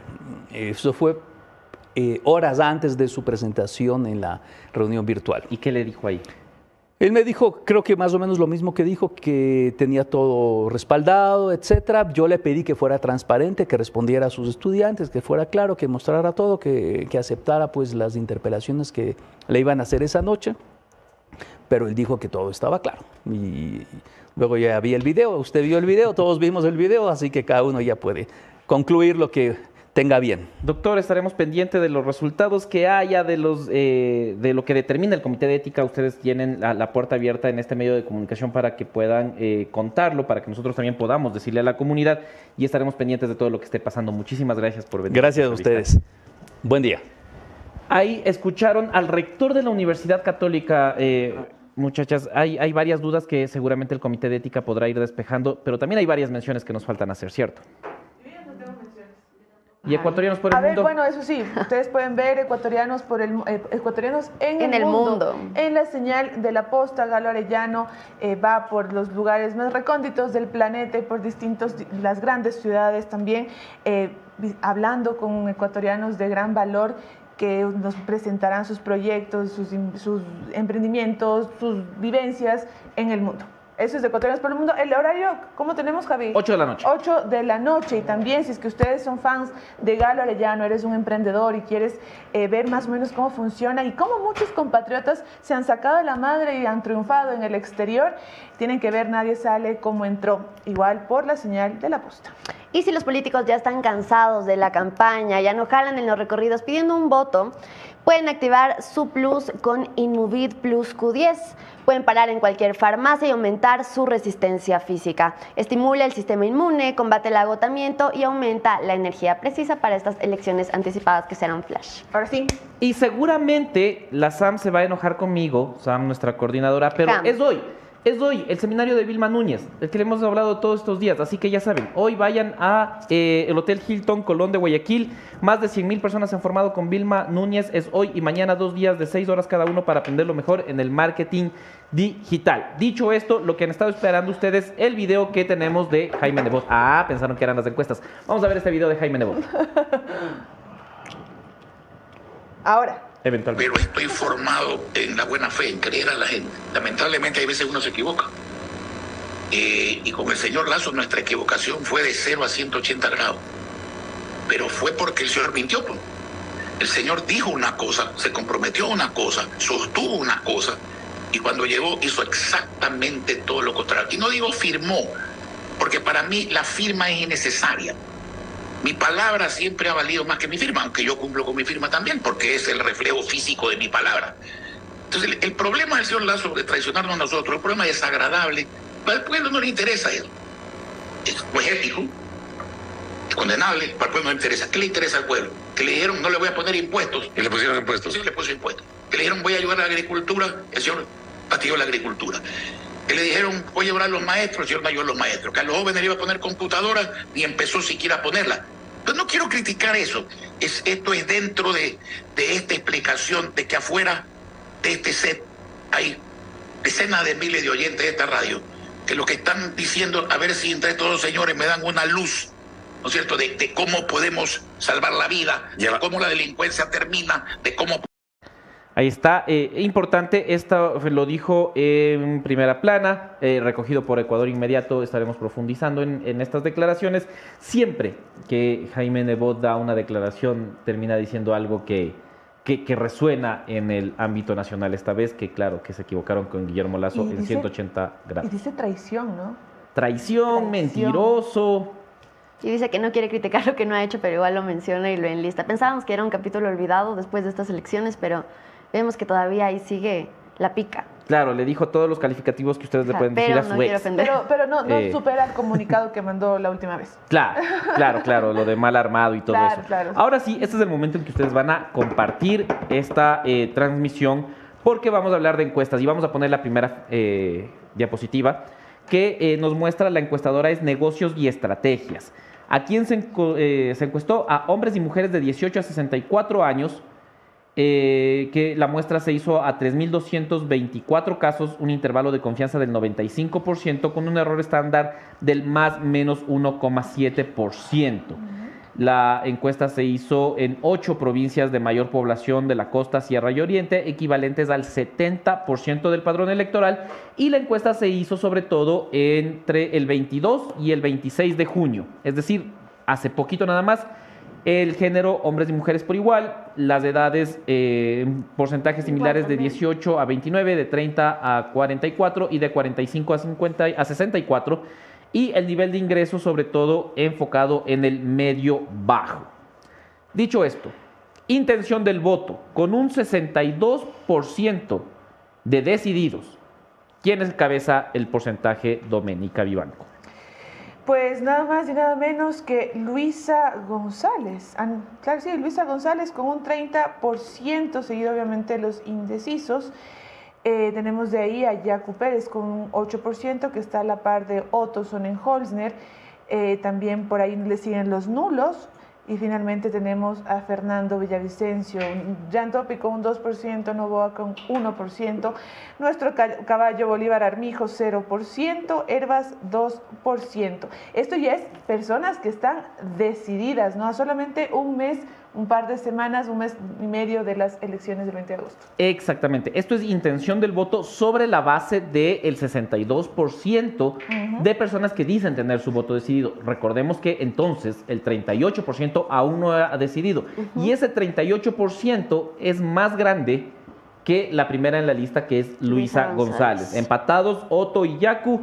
Interesante esta primera muestra de, como les digo, la encuestadora Negocios y Estrategias. La segunda va a mostrar las fotografías de los candidatos para que les digan a quién recuerdan, quién conocen y qué valoración tienen de eso. Estefi, la tercera lámina, ¿qué nos muestra? La tercera lámina nos muestra, como Javi comentó, el reconocimiento de candidatos desde que empezó esta pre-campaña electoral. Con un 76% lidera esta lista Yacu Pérez, seguido de Otto Sonnenholzner con un 65%. Después le sigue Luisa González, la candidata correísta, con 56%. Fernando Villavicencio con un 33%. Herbas con un 31%. Jan Topic con un 27%. Le sigue Daniel Novoa con un 20% y de último, igual que la encuesta de voluntad de voto, Bolívar Armijos con un 10%. O sea, Bolívar es al que menos lo conocen o lo reconoce la ciudadanía y Yacu Pérez es al que más lo reconoce. Pero ya tiene 10% Bolívar Armijos. También le veo un crecimiento por parte de Topic, ¿no? Sí, bastante. La semana anterior creo que lo vimos. Estaba como en 10. Y estaba un poco menos. Y es una locura lo mucho que se ha dado a conocer con solamente con los recorridos que está haciendo y demás y llegar al 27%. Sin embargo, Otto igual se mantiene muy bien el tema de reconocimiento, ¿no? Me sorprenden mucho los porcentajes de Javier Herbas, 31%, pese a haber ya participado en una elección anterior. Y claro, indudablemente Yacu Pérez, que como hemos dicho es un fenómeno, no solo tiene 8% de la intención de voto de quienes ya decidieron su voto, sino que también tiene el mayor reconocimiento nacional. Del país, ajá. Largo más que Otto Sonnenholzner, que ocupa el segundo lugar, y que Luisa González, que también es un fenómeno interesante. Claro, que nadie le conocía. No le conocían hasta el día que se postuló o que se presentó como candidata de la Revolución Ciudadana. Importante también la imagen, porque para todos los candidatos, la línea amarilla que ustedes pueden ver en la pantalla, ya no le pueden ver, ahí está, la mayoría es ni buena ni mala. O sea, la misma. Excepto Luisa González, que tiene un 34% de buena imagen, y 26% Otto. De ahí todos es ni buena ni mala, lo que también es bueno, ¿no? Porque les abre la puerta a conocerle al candidato y seguramente decidirse por uno de los dos. Pero imagínate que Luisa es la única que tiene ese porcentaje en buena, ¿no? Por encima del 30, claro que sí. Buena y muy buena, supera Luisa González el 47%. Claro. Y miren que el que tiene la cifra de porcentaje más alto en gestión muy mala es Bolívar Armijos. Pero si no le conocen. Y si no le conocen. Y la primera impresión de la gente es, no sé quién será, entonces no. Pero también saben, o sea, aquí viene lo más importante y creo que hay que recalcar mucho esto antes de dar la siguiente cifra. ¿De qué? Hace un rato hablamos de la intención de voto sobre los 60% de personas decididas. Pero de aquí viene lo importante. Si es que el día de hoy habría una decisión, ¿cómo sería? Sí, porque la siguiente lámina nos muestra de todos, incluso de los indecisos. Cuando ya le pones y le dices, no, pero tiene que votar, porque es hoy la elección. Elige o muere, claro. ¿Por quién votaría? Ahí están los datos que llaman muchísimo la atención, porque esa barra gigante celeste que ven ahí, Jesús. gigante y de largo, inalcanzable para los demás, es de Luisa González. Repito, lo que decía la Dome y lo que decimos ahorita. Esto es decididos más indecididos inducidos a votar. Esta se realizó el 29 de junio y le da a Luisa González el 41%. ¿Quién queda en segundo? Pero sobre todo en primera vuelta, ¿no? Con esta cifra tú ya Con esto no hay segunda vuelta. No tienes segunda vuelta presidencial. En el segundo está Otto Sonnenholzner y tercero Yacu Pérez. Pero si estos fuesen los resultados de agosto, evidentemente no habría segunda vuelta. Nuevamente, esta intención del voto está tomando en cuenta al 38% que aún no se ha decidido, que aún puede cambiar. Además, estamos 5 de julio, todos estos datos van cambiando semana a semana y ustedes lo han visto. Cada semana se van moviendo los puestos. Indudablemente el primero y el último se han mantenido, es decir, Luisa González y Bolívar Armijos. Y los otros nombres, 7% Fernando Villavicencio, 3% Javier Herbas por debajo de Villavicencio, Yacu y Otto. E incluso solo quedan debajo de Villavicencio Jan Topic con el 4%, Daniel Noboa con el 3% y Javier Herbas también con el 3%. Pero también, Javi, lo que yo puedo analizar es que de los indecisos, de ese 38% que tenemos, en el momento en que se les induce al voto, se les obliga a tomar una decisión, se van a González. Los que más se benefician es Luisa González, porque acá en el 60% tienes 30, acá ya tienes 11, tienes también a Otto Sonnenholzner beneficiado con 3 puntos, ya con la gente indecisa también, y Yacu Pérez con unos 2 puntos. Entonces, es como lo que más, eso quiere decir que los indecisos, la mayoría de indecisos, es donde podría alimentar las esperanzas de la Revolución Ciudadana de solamente ir por una sola vuelta en este 20 de agosto. Claro, no todos, pero hay una buena parte, al menos del 10%. Efectivamente, estos son los datos que, como les digo, recogimos de una nueva encuestadora que sigue teniendo información. Nosotros tenemos las cifras o tendremos las cifras según vayan llegando de las encuestadoras que sean necesarias para que ustedes vayan viendo cómo se mueve el tablero electoral. Esta muestra es de más de 3,000 casos que evidenciaría un 30% en el caso de todavía los indecisos para Luisa González, que también es un porcentaje muy alto considerando que los siguientes están por debajo del 10 o 11%. Entonces, novedoso. Les dije que iba a despertar suspicacias. Ni siquiera quiero ver la caja de comentarios ahorita, porque seguramente habrá muchas voces a favor y en contra. No lo decimos nosotros. Esto es una encuestadora, nosotros les estamos mostrando las cifras y esa es nuestra tarea. Aparte falta mucho tiempo todavía. Una semana cambian mucho las cosas, todavía estamos a un mes de ir a las urnas y eso puede variar totalmente. Y además hay que tomar en cuenta que las encuestas no siempre aciertan y hemos visto muchos casos en los que ni siquiera se ha puesto como candidato posiblemente los 3 posibles y resulta ser el que más votos tiene, así que piensen muy bien su voto. Hay que estar pendientes nada más. Bueno, son las 9:54 de la mañana. Momento ideal para despedir esta transmisión. Muchísimas gracias por acompañarnos. Mañana ya aquí en estudio, donde yo estoy sentado, Anderson Boscan, que regresa de sus lindas vacaciones en Cartagena. Se fue de paseo, qué lindo. Y también mañana ya regresa el segmento favorito de todos, el kilometraje, porque necesitamos saber qué están haciendo los candidatos, cómo se va moviendo la situación. El día viernes haremos un análisis muy chévere con un experto de las estrategias que están utilizando cada uno y ya vamos a ver también a actualizarnos un poco del tema electoral. Muchísimas gracias por acompañarnos. Javier Montenegro, Doménica Vivanco, Estefanía Vaca, les acompañamos en este Café La Posta, bastante informativo, con mucha data, pendientes de las redes sociales de La Posta para el desarrollo de estas y otras noticias, además de La Posta Cuenca, que ya saben todo lo que necesitan saber de la SUAY, darle seguir a La Posta Cuenca. Nos vemos el día de mañana. Que tengan un buen día.